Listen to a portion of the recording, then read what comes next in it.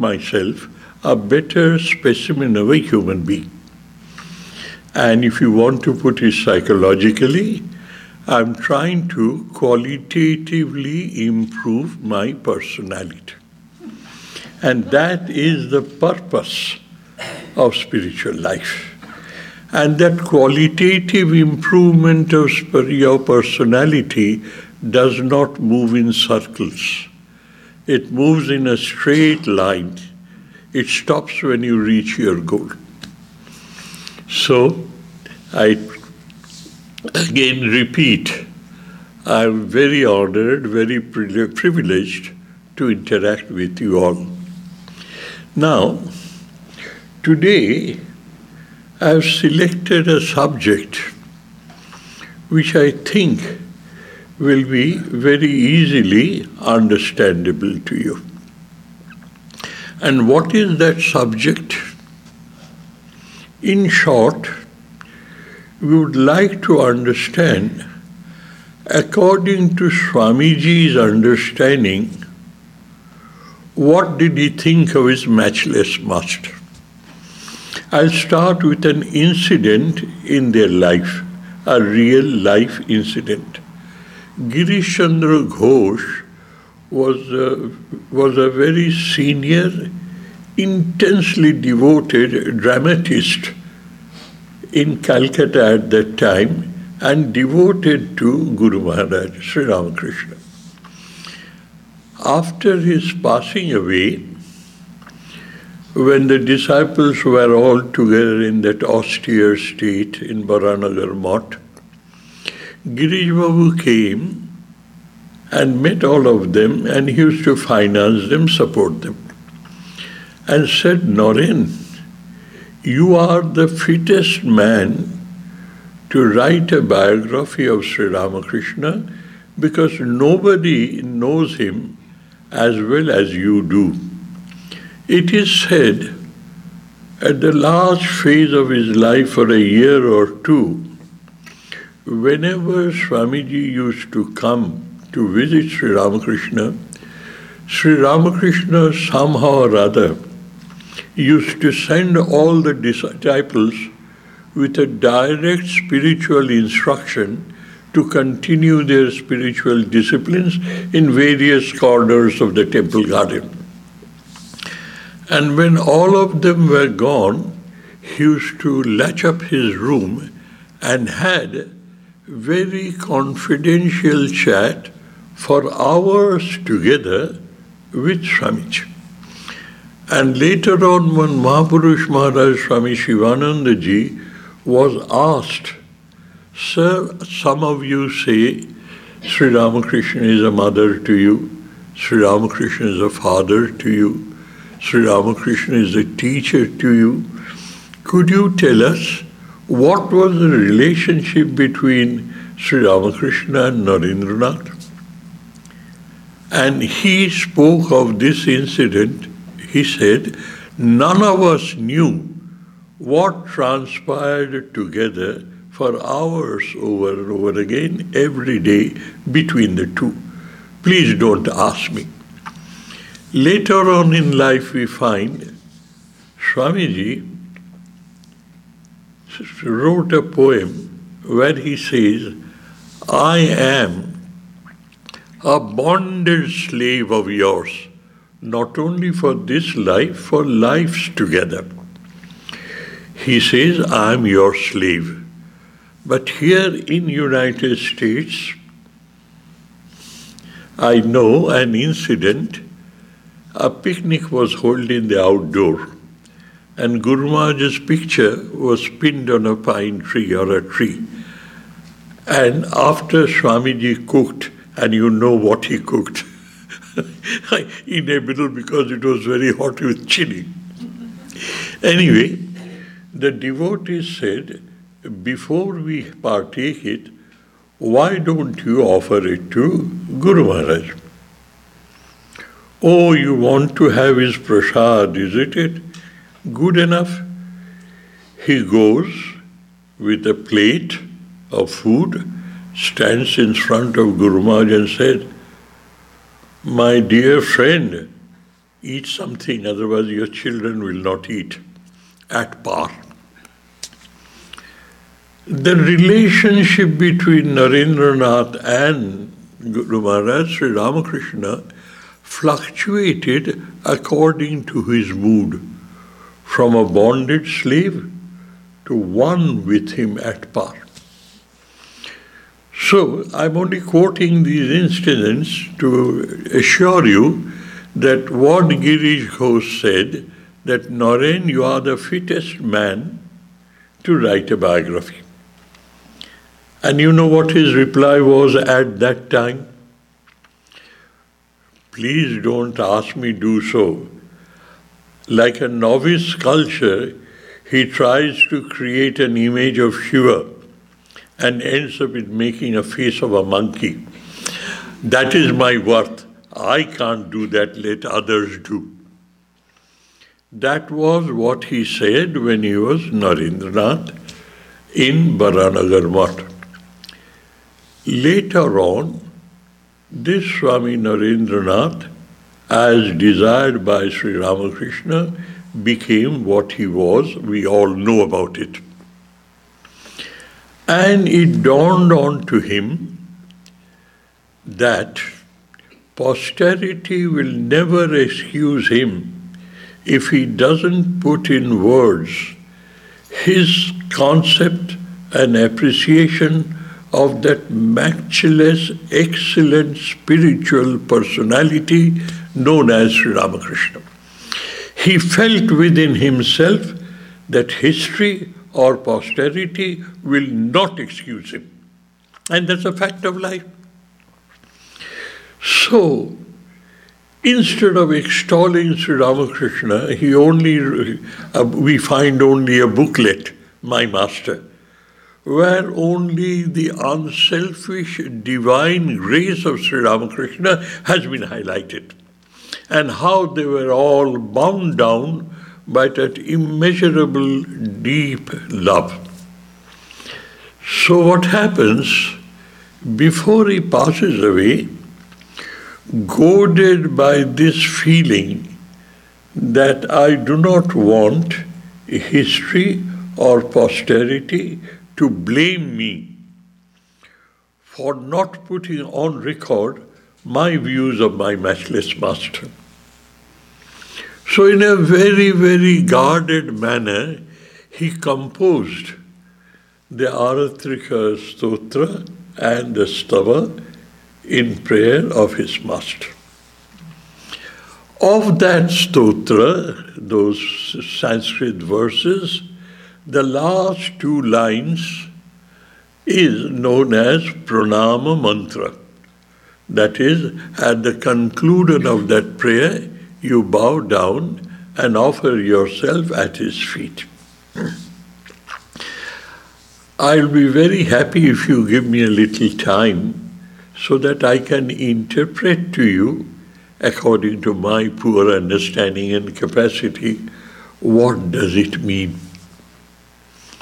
The mantra goes as such. It is in Sanskrit. I assure you, I will translate it to you word to word so that the intention of the author is made clear to you. What is that pranam mantra? Om Sthapakaya cha dharmasya sarva dharma swarupine avatar varishtaya Ramakrishnaya te namaha. The running translation is, O dear Lord Sri Ramakrishna, I bow down to thee. I humble myself in your presence. Why? Because you are the establisher of religion. Dharmasya sthapaka, establisher of religious values. Let it stop there. What is the second word he used? Sarva dharma swarupini. You are the essence of all denomination religions that is practiced by the whole humankind. Sarva. Sarva means all-inclusive. There's nothing excluded. And you, sir, lived your life in such a manner that you merged with the essence of each and every practicing religion. This is a literal translation of the second. And the third was Avatara Varishtaya. You are most excellent. You are the best of all avatars that had incarnated in point of time. Therefore, dear Lord, I bow down to thee. I, with all humility, take shelter under your care. Now, dears, the scholars will contest this statement. The scholars, those who have had an in-depth study of these spiritual ideas. Why? Dharma is a concept in India and elsewhere is eternal. It is like the inhalation, exhalation of the Supreme Lord being the God, Lord of the universe, inseparable from Him, and it is eternal. If Dharma is eternal, how could you address Ramakrishna as an establisher of Dharma? Isn't it a contradiction? If Dharma is an eternal existence at par with the creator of this universe, how could it be established? It's always there. This is the first question.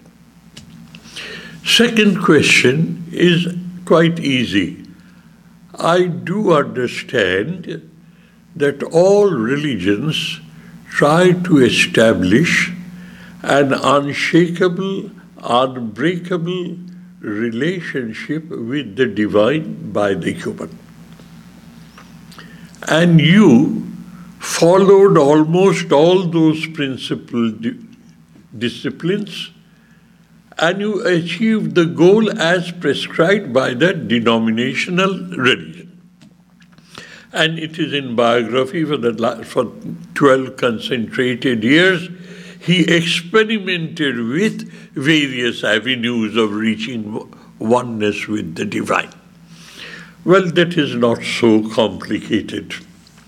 The last one is, he says, of all the incarnations that the world has seen and blessed by, of those incarnations, dear sir, you are the best. Good, better, best. And that is a big question mark. Was Swami Vivekananda that ultra-rational spiritual scientist, if you allow me that word? That Swami Vivekananda, did he lose his sense of propriety? That out of sheer love for his master, he did not know what he is speaking? How could he say? Did he disrespect? Did he denigrate the previous avatars by calling this avatar the best? And that gives us a little scary feeling that Swamiji probably, whatever he may say, in the deep, intense devotion to his Guru, he overstepped the sense of propriety. So dear, this pranam mantra has to be understood in the same way as the author wrote it. Now, in our study, the method of study of Indian scriptures, there are three ways of studying. One is Shabda and its artha, the word and its dictionary meaning. When those words are knit together in a sentence, it has a separate meaning. And in your English language, there's a word. Say, for instance, you're reading the editorial of a very famous paper.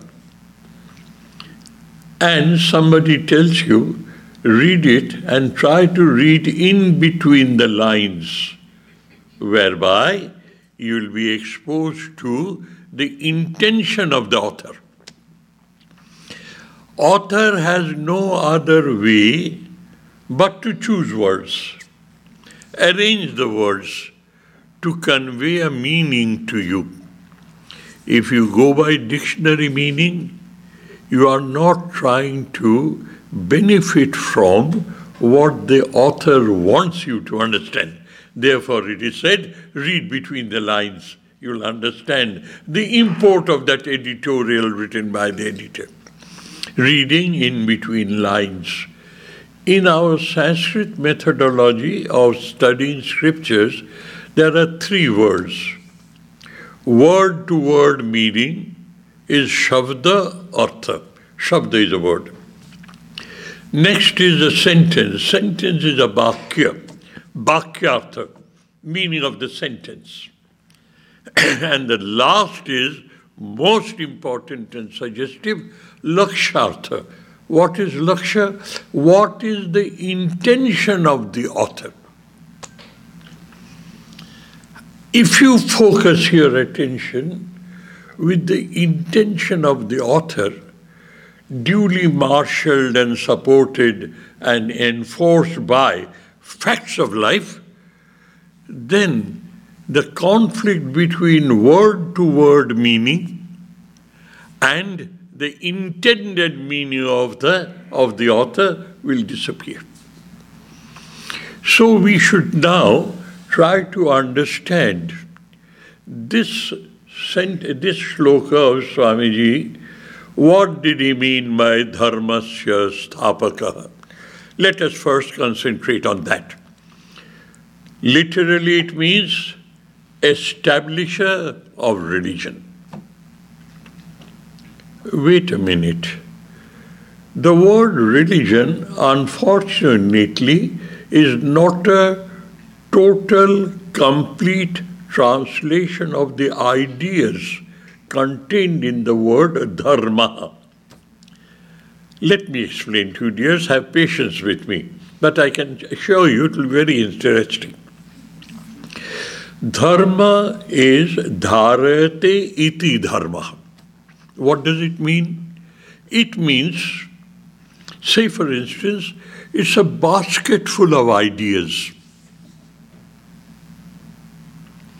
Holding on to which, dharate, holding on to which this most evolved biological creature known as a human protects himself or herself from degrading into a usual biological creature.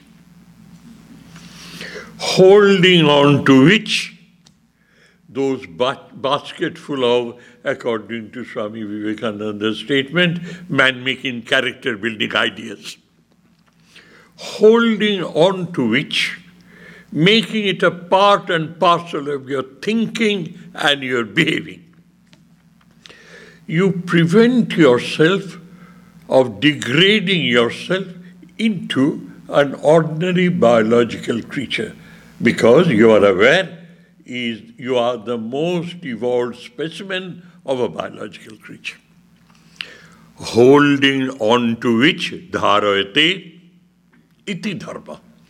Dharma is that basket full of man-making character-building ideas, holding on to which you prevent yourself, protect yourself from degradation. This is one aspect of it. But you are still holding on to it. And what are you holding on? Man-making character-building education. Those are the basket full of ideas. Therefore, holding on to which, positively thinking, you try and manifest the divinity which is already within you. That is the concept of the word dharma. In a commonsensical point of view, it's a basket full of ideas or heaps of ideas, values, holding on to which you'd help yourself not to degrade. What does it mean in practice? It means we are all aware we have 6 propensities and 5 extremely useful faculties, 4 useful faculties: rationality, emotionality, ingenuity, and indomitable willpower. These are an asset to us. But being a biological creature, being incomplete in our understanding of our own true original nature, what happens? We sometimes become victims of our propensities. Desire, anger, greed, confused thinking, pride, vanity, arrogance, and jealousy, which degrades us. We are the most evolved, and that's why we have these 4 faculties: rationality, emotionality, ingenuity, and willpower. So make use of these 4 in such a manner.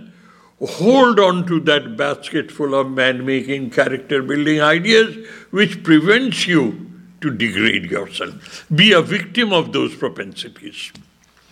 And if you really hold on to it, you'll be able to manifest the potential divinity, which is your true original nature, and merge with it. This is the whole range of influence of dharma in our lives. Whether it's spiritual, whether it's mundane, make no difference, as long as you are aware of the presence of the divine in your life.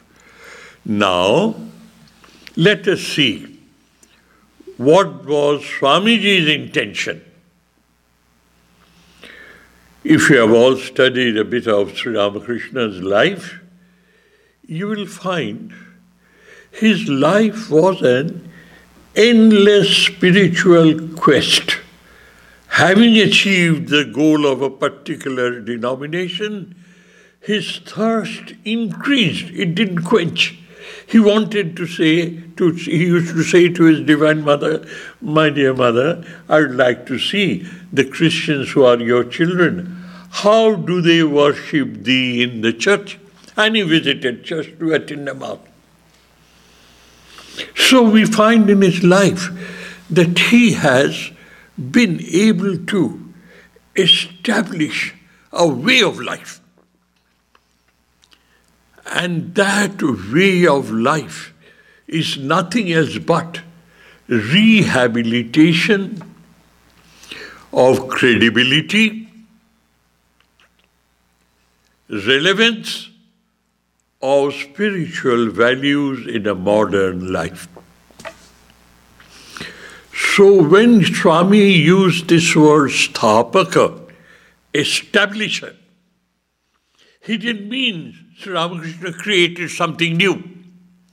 What he did was the lost veracity of spiritual life, lost validity of spiritual life, lost the relevance of spiritual life in his life. And his life was a field of demonstration at par with material sciences.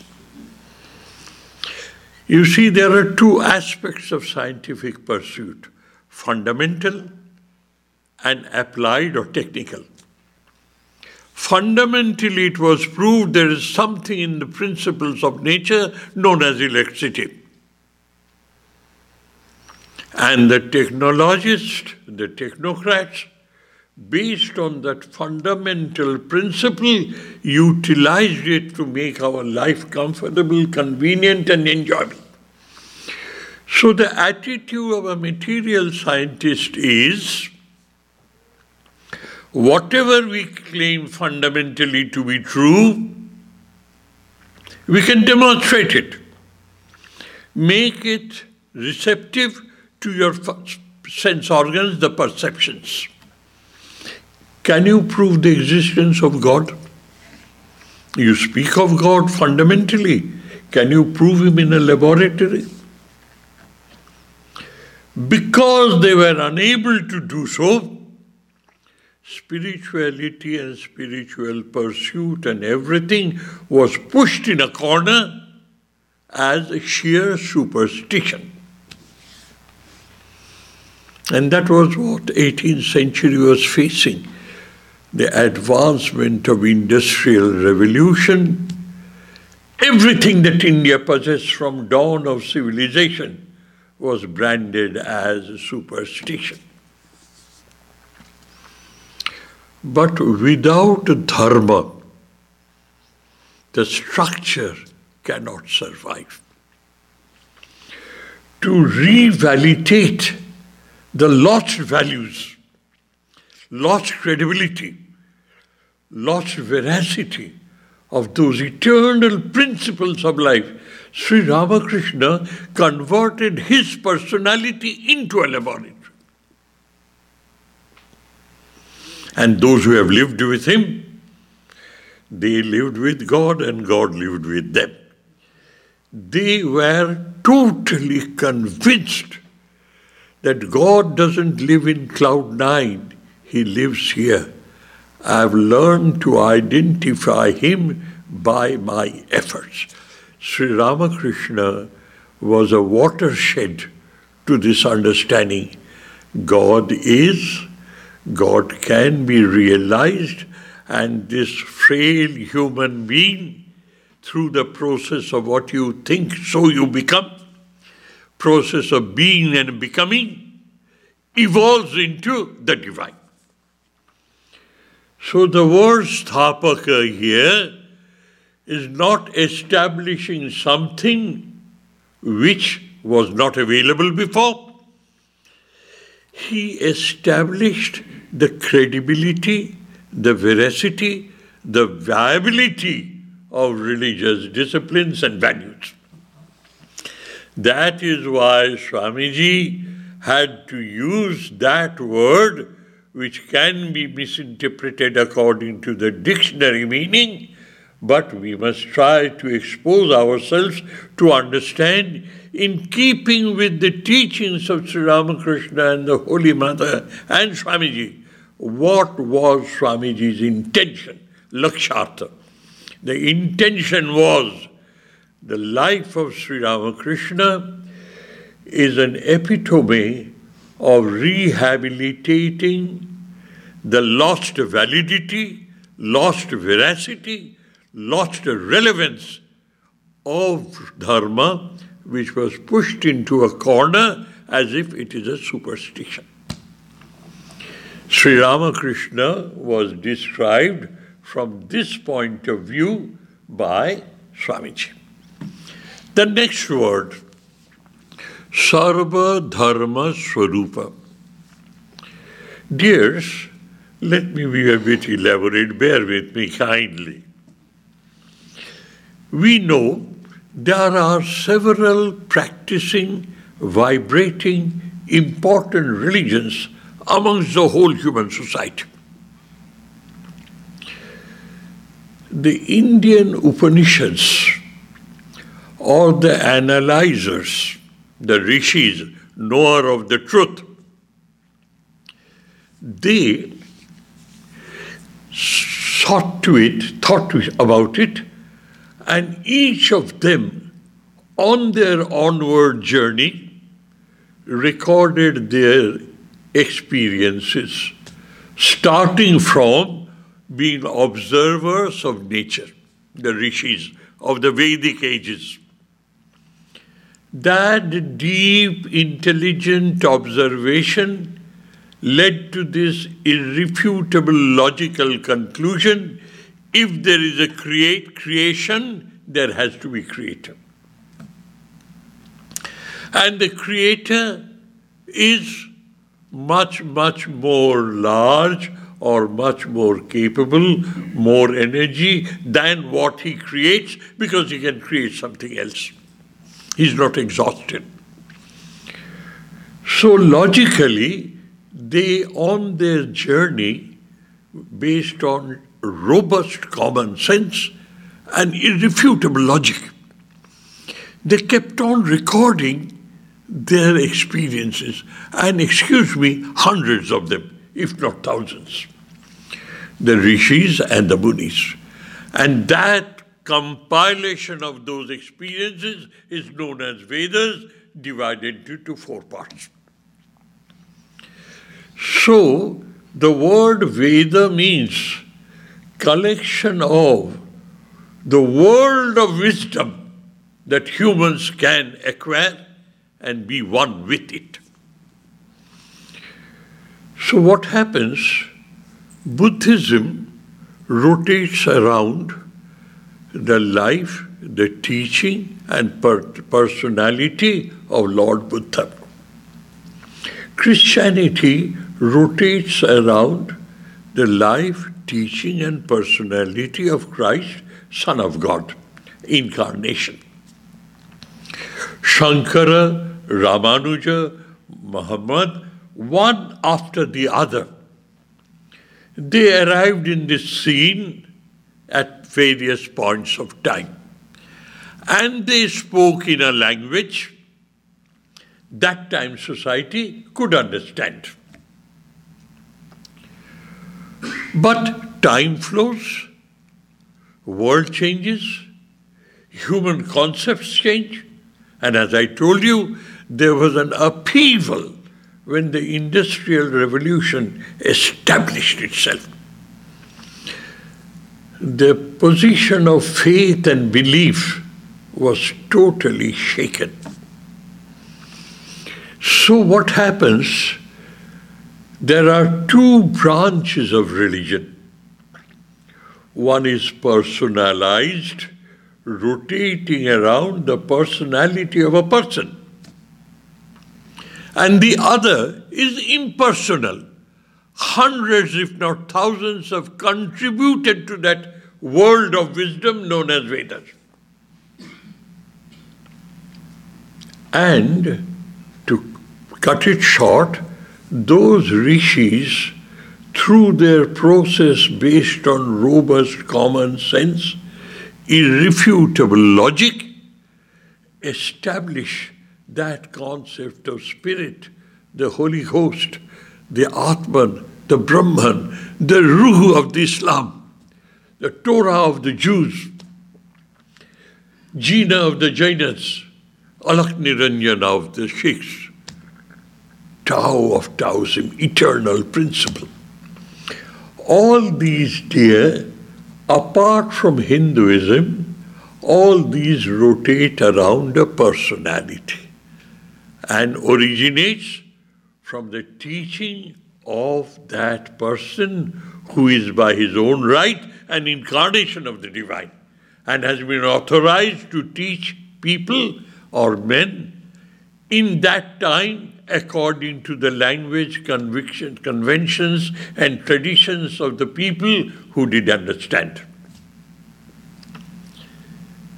So, impersonal dharma and personal dharma. Hinduism, though with thousands and thousands of concept of gods and goddesses, but is an impersonal religion. And in short, I will tell you, why is it so? Not as a defense, but to understand what it is. The whole cosmos is a creation of the divine. We agree to that fact. And one science says, Christianity says, God made man in his own image. And the purpose of being born is to find your way back to your Maker in heaven, to enjoy eternal peace with him in paradise. Ultimate goal is eternal peace. Hindus say, you suffer from a bout of ignorance, misconception, misunderstanding. Why? you do not know who you are. And because of lack of knowledge, that void that is created in you, you misidentify yourself with this body-mind complex. In essence, you are the soul, the spirit, the divine, Atman and Brahman. So you find that the goal of each and every religion speaks of the same ideal in different contexts, in different manners, methods, and accepting the traditions, conventions, and the language of that time society to make it understandable. Now time passes, 2000 years have passed, and the society keeps on changing. So it needs someone to rehabilitate the lost value of dharma. That is what is known as the theory of incarnation, Avataravad. That is, He who created us has a watchful eye on us, and when He shines because of our own stupidity, ignorance, misconception of ourselves, we have created such a problem for ourselves, we don't know how to come out of it. And we look towards God and say, oh God, help me out. He does help you out. Not individually, universally. So what happens in this advent of Sri Ramakrishna?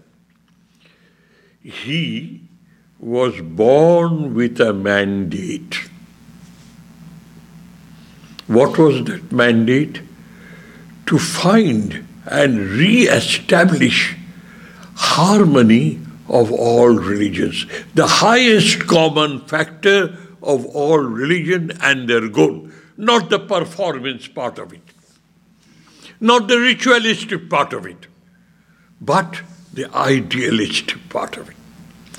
And that is why, if you read Sri Ramakrishna's biography, you will find, having achieved his first desire of life, to see the motherhood of the divine in a particular form, he was blessed by that.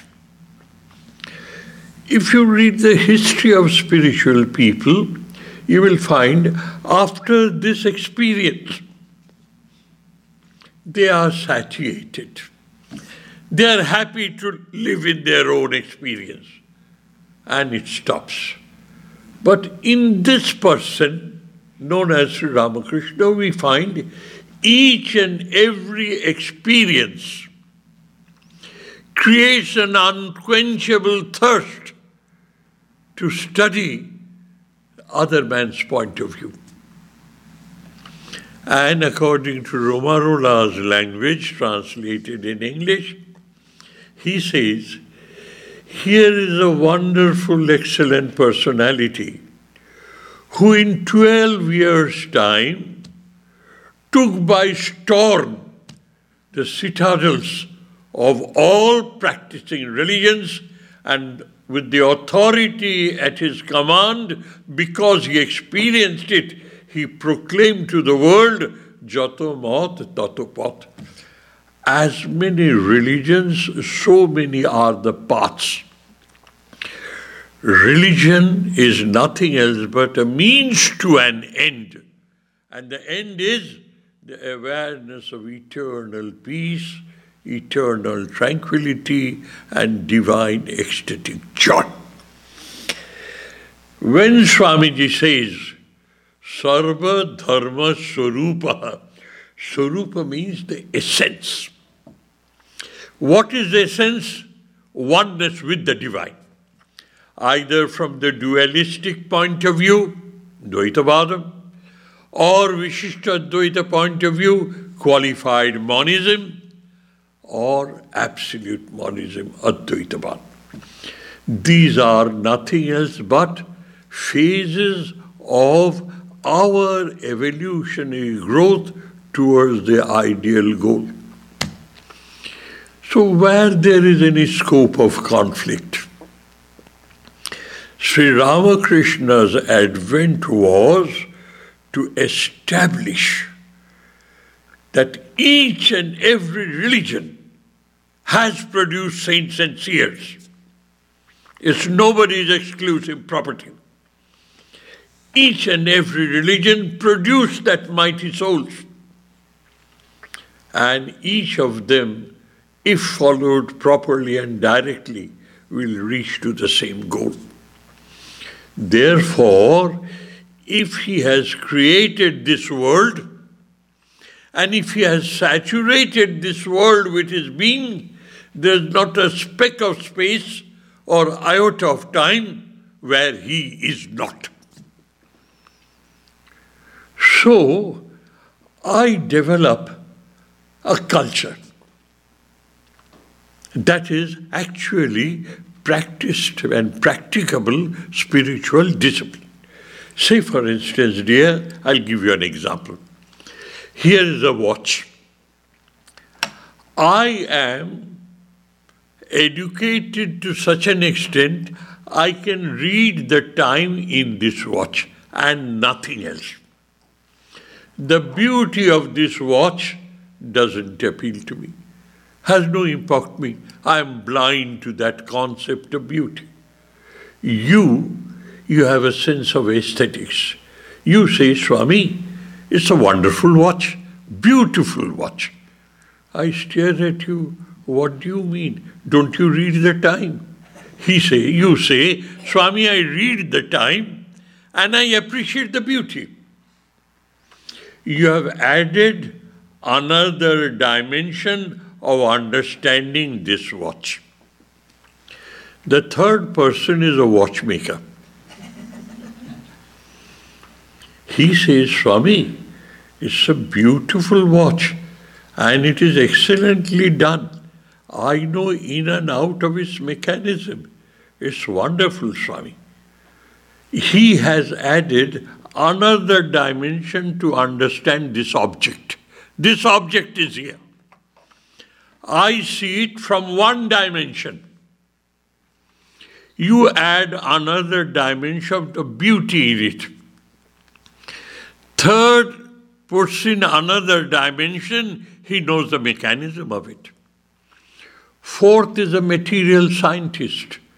He looks at it and says, I know how to read it, I appreciate its beauty, I have a nodding acquaintance of its mechanism, but more so, I know what materials, in what ratio, what alloy, what proportion has gone to make it.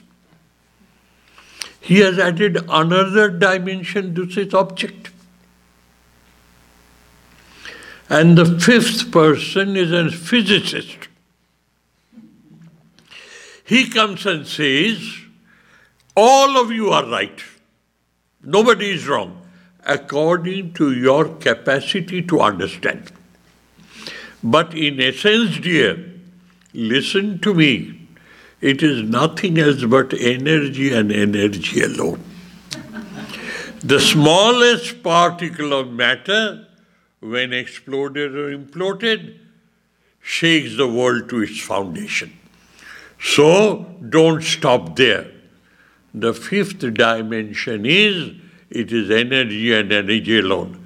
The fifth person have 5 dimensions uppermost in his mind, and none of this conflict with each other. And the sixth person is an Atmavit, knower of the self. He knows everything in this world boils down to eternal isness. Isness of everything in the world. That is the reality. Rest are all in the domain of name, form, qualities, and utilitarian value. So, dears, Sri Ramakrishna came to teach us that don't look into the outer crust. Focus your attention to the essential reality covered in appearance. That is what is known as Sarva Dharma Swarupa. I, as an enlightened human being, so-called well-educated, having heard to this example, I try to develop this consciousness, this alertness and awareness that according to the last word of spiritual wisdom, there is not a speck of space, not an iota of time where God is not. So, let me develop that sixth dimension. I see you. I'm educated to see you, to see your face, your etc., and all that your biodata has to say. Now, I cultivate that eternal existence known as the Spirit of the Holy Ghost, known as the Atman, known as Sunyam. Don't bother about names. The essence is the oneness of the universe. And I try and cultivate to see the presence of that essential reality everywhere, hidden behind name, form, qualities, and utilitarian values. This is why this impersonal religion, dharma, says boldly, you love your dog, it's very close to you, most intimate to you.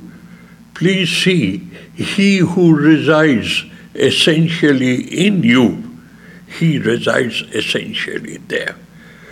Don't love the dog for the dog's sake. Equate the presence of the divine there with the presence of the divine here. You have started divinizing yourself. This is what Swamiji meant by the word Sarva Dharma Swarupa.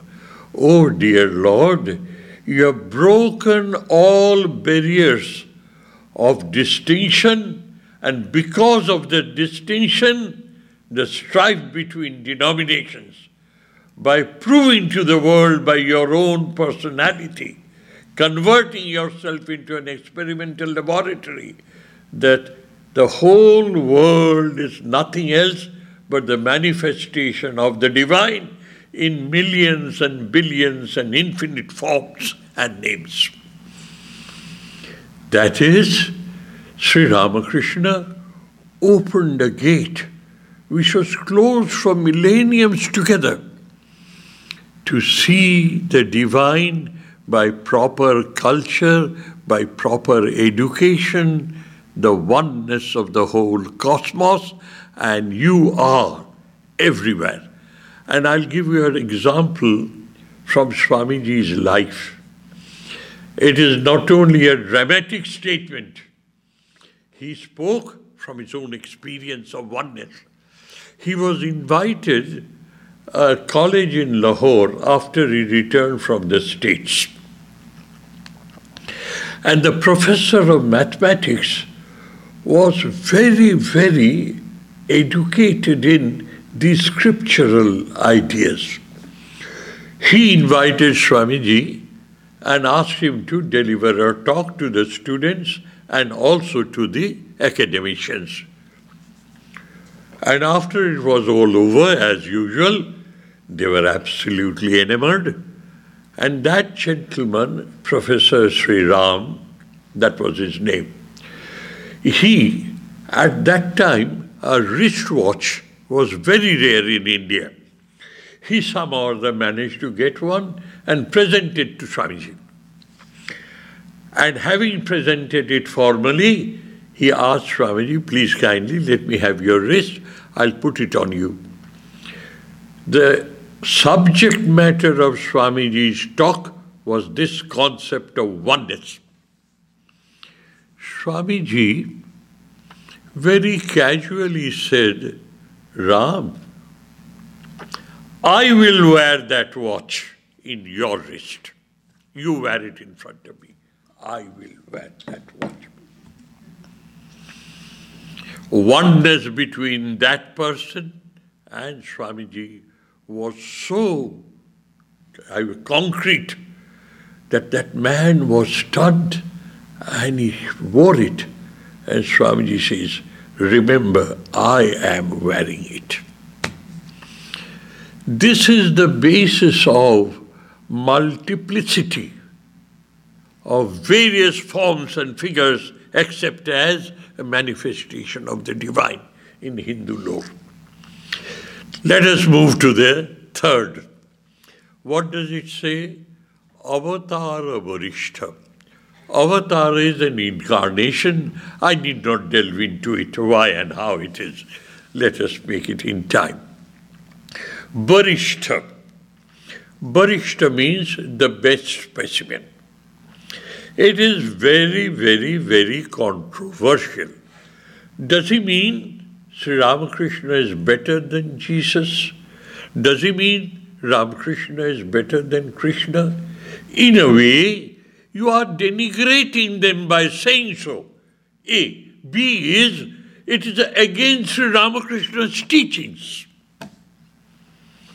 Why did Swamiji use this controversial word? Let us try to see from the point of view he used it. He had no other way but to. Before going further, let me quote a shloka for you from the Upanishads.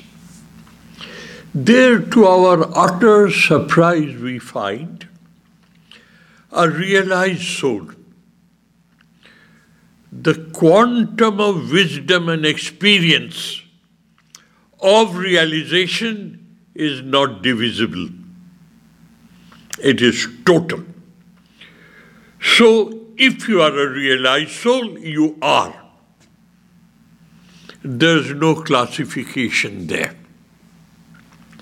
But we find in the Upanishads, he says, allow me to recite that shloka, and I'll translate it for you. Prano hi esha jas sarvabhutair vibhati. Vijanan vidyan bhavate nati vadi. Jah atmakrida atmarati kriyavan esha brahma vidam varishta. A person with these attitudes, a person of these convictions is supposed to be the best example of what a Brahmavid is. And Brahmavid is a Brahmavid. There's no comparative statement there. They are. But Swamiji says, of these people, Brahmavids, those who manifest these qualities, they are to be categorized as the best manifestation of a realized soul. Manifestation. What does it mean? I'll give you another example and you will enjoy, and then the question will be answered by the example. There is no classification amongst the realized souls. Either they are realized or they are not, in totality. Then how does Upanishad say, amongst those realized souls, this category is supposed to be the best? That means quantum of knowledge, quantum of experience available in Nirvikalpa Samadhi is the same, uniform. Having achieved it, how do you utilize that? From social pattern of responsibility, social responsibility. Now I'll give you an example and it will be very clear. In India, even today, probably in the remote villages, it was very common before. In remote villages, the villagers wanted to serve the mendicant monks who kept on roaming from place to place. They were not allowed to stay more than 3 nights at one place. So every village had a mutually community-wise contributed, had a small thatched hut. And the Swamis and the mendicant monks knew somehow or other we'll find such a hut. So one realized soul walking down saw that hut. He was mighty happy. He wanted to spend the night there and meditate. It was the custom of the village. The villagers were very alert. If they find somebody staying there, it was so-and-so's duty by roster to feed the Swami. So the Swami came, he found a wonderful, neat, very safe corner. He put his bag and etc., and went into meditation and went into samadhi. And he was immersed in that inexplicable divine bliss. A lady comes with her dinner. He sees in meditation, makes a little noise here and there to draw his attention. Nothing worked. What can she do? She left the food and in a loud voice said, "Reverend sir, here is your dinner. Enjoy yourself." She walked away. Who will listen? He's there. All the 3 days and 3 nights, he never communicated with anybody, but he took that food to maintain his body and soul together, and after 3rd day, he passed away. A very, very admirable example of a Brahmagyani and realized soul. Not at all interested in the world. He lives in a different world. That is what he represents. Few days later, a second Brahmagyani comes down the way. He sees that place. He settles down. And as usual, another lady came, made a little noise. He was meditating. He woke up. "Oh, my dear child, what can I do for you?" "Reverend sir, we have brought some food for you." "Oh, you are so kind, you are so motherly, it's very kind of you. Please leave it there. I will eat it at my own time." The lady was totally satisfied. She left. He stayed there for 3 days and 3 nights, and he interacted with that person. Interacted, "How are you? How many children have you? What is your husband doing?" And this, all courteous questions as a social interaction. Why? He feels obliged that this lady has taken on her the trouble of feeding him. He is responsive. The first one was non-responsive. He lived in his own world. This person climbed down a little to interact with his benefactor. And he goes. The third Brahmavit comes down the way. As usual, the same routine. And he was called, "Sir, I brought dinner for..." "Oh, you have brought dinner for me. You have cooked for me. Do you want to serve me and see I eat?" "Oh, it will be a great fortune, sir. Come, serve me. I'll eat in your presence." And he profusely thanks her, and she goes, totally happy and contented. This continued, and he became warmer and warmer in human interaction. The 3rd day, all of a sudden he hears a wail and a weeping from a nearby hut. Why are people wailing and weeping? What has happened? What has struck them? What makes them so sad?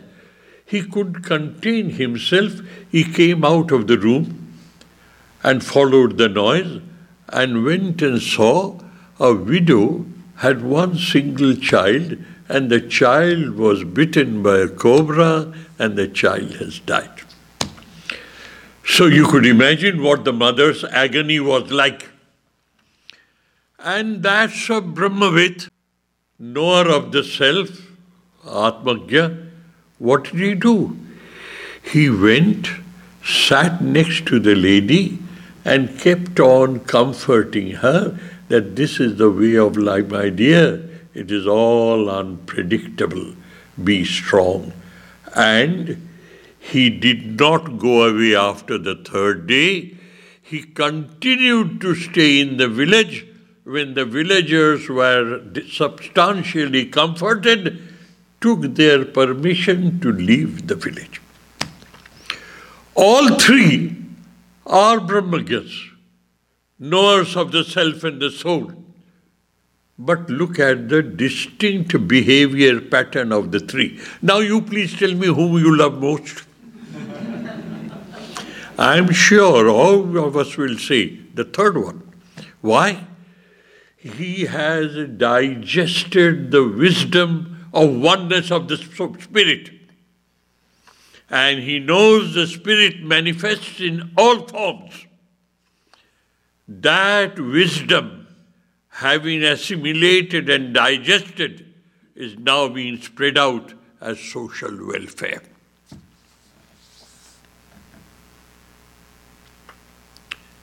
Now, the Upanishads analyze Yah prano hiesha sarvabhibhati. A person, having realized oneness of the universe through the concept of spirit, Holy Ghost, Atman, Brahman, Ru, or Shunyam, we are not bothered. A person has identified himself or herself with a true original nature where there is no gender difference. And he has assimilated it. He has got strong.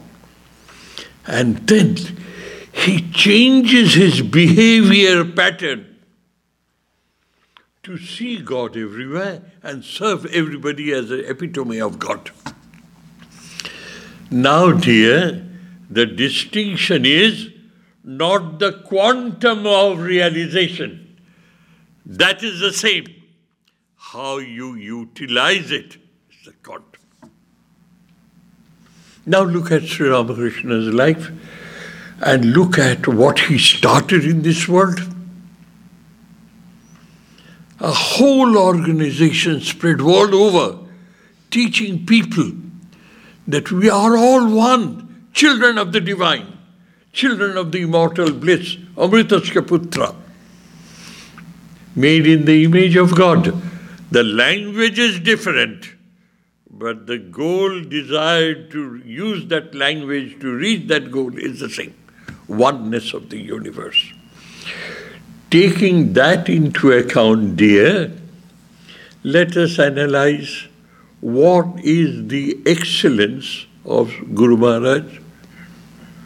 Why Swamiji was forced to use such a highly controversial word.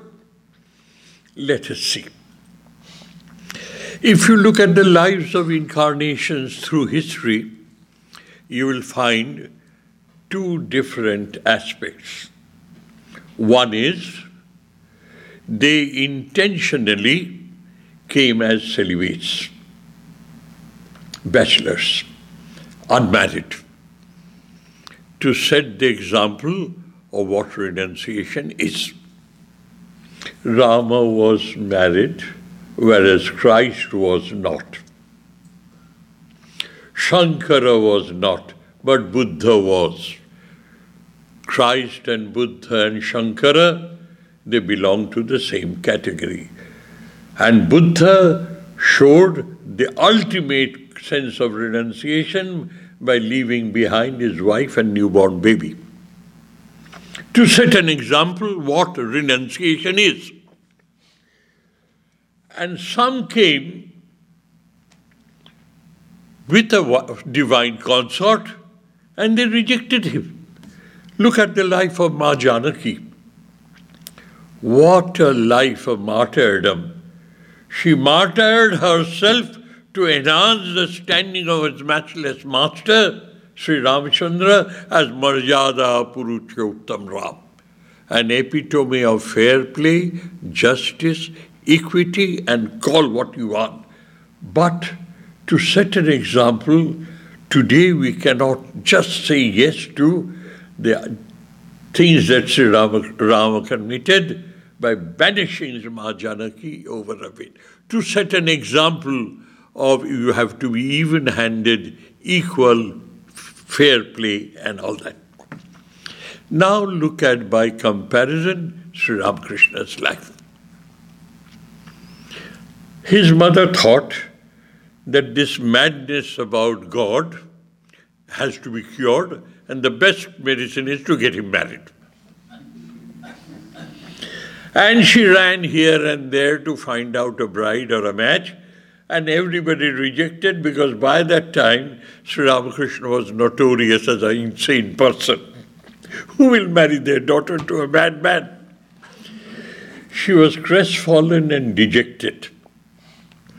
Sri Ramakrishna tells him, why are you running here and there and be refused every place?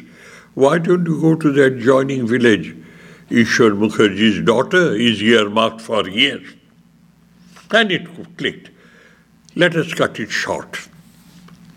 Mother came to Dakshineshwar because at that time, not here in this country, even in this country 200 years ago, there were restrictions. This mother of ours went to her parent and said, what I am doing here? I'm told my husband is going mad, insane. My place is next to him, to serve him, to nurture him, to nourish him. Why are you keeping me here? Take me along. She was so stubborn that though it was against all that, but they agreed. And mother walked all the way from Jairambati to Dakshineshwar. The first thing she heard was from that so-called madman, oh dear me, you have arrived a little too late. Who will care for you, my dear? My Mathuranath is dead. The manager of the establishment, who bore all expenses and met all demands of Sri Ramakrishna. He said, now Mathur is not here. Who will look after you and me? Immediately mother's reaction was, a man who is so considerate, how can he be called mad? What is that consideration from? He saw in her the presence of the Divine Mother whom she prayed for. A. B is, Sri Ramakrishna asked her, why did you come here, my dear, all the way from the village? Have you come to establish your marital rights on me? Mother says, far from it, dear. I've come to help you in your progress to spirituality. I'll be here to help you, stand by you and serve you. Sri Ramakrishna was appeased, satisfied. There's no problem from that end. Later on, one day, Holy Mother asks him, what do you think of me? Look at that. They're at par with each other. And Sri Ramakrishna, without batting his eyelids, he says, the Divine Mother of the universe, whom I worship as Mother Bhavatarini Kali in the temple, the physical mother of mine who gave me this body is in the Nahavat, and that Divine Mother resides there, and I see the same Divine Mother in you. The sixth dimension of seeing the divine everywhere. And to cut a long story short, he, by the time, proclaimed as an avatar and a very, very excellent spiritual being, he worshipped his wife, 17 years younger, as this type of divine incarnation of the motherhood of the divine. In what form? Tripura Sundari Shodashi. It's a concept. What is that concept? Motherhood of the divine, manifesting itself softest, sweetest, most gracious, ever forbearing, ever forgiving motherhood of the divine. And the Holy Mother says later on, I don't know what happened to me. I shamelessly accepted all his prayers and offerings. And since then, my cup of my heart is full to the brim with ecstatic divine joy all the time. Now, dears, in the modern world, you hear find a spiritual giant, an incarnation in his own right. He brings his divine consort with him, establishes her in her own glory as the motherhood of the divine, and worships her as the mother of the universe, and leaves her behind for 34 long years to minister his children. He went away. He said, it's enough for me. And the poor mother, with all her motherliness, had to face the music that her matchless husband did. Now, dears, let us then conclude. This is the behavior pattern of an incarnation. And that behavior pattern, if you read his life, his gospel, you will be absolutely astounded. I'll give you one small example. Why he said that he is an incarnation of the God, not in first person, singular number, third person. Once in Samadhi, he slowly says, I am, Ami Achi, typical Bengali word, I am. I have become the absolute without any adjuncts, Nirvikalpa Samadhi Bhumi, Nirakar, Nirgun, Nirvikalpa Brahma, have become Sagun Sakar Ishvara. I am, I have become. And the third word is absolutely thrilling. I have arrived. Ami eshechi, ami achi, ami hoyechi, ami eshechi. 3 stages. I am the sublime without any attributes. I have become the Ishvara with absolutes. And now I have arrived in the scene. This is his own statement. And then he used to say, very late, you know, in this container, 2 persons exist side by side. One is the divine and the other is the devotee, and they play with each other. So, his life pattern, if you see, he has never uttered in his life the word first person, singular number of English grammar, I. That was the conviction of his oneness with his Divine Mother. Dears, I have detained you for long. Let us pray together, seeking the blessings of the Divine Trinity to keep our view unobstructed and untainted, so that we are blessed with the capacity of 6th dimension of understanding, beyond name, beyond form, beyond qualities, beyond utilitarian value, beyond everything. Only the awareness of presence of the divine uppermost in our awareness every moment of our life. This is my unending prayer for all of you. Thank you.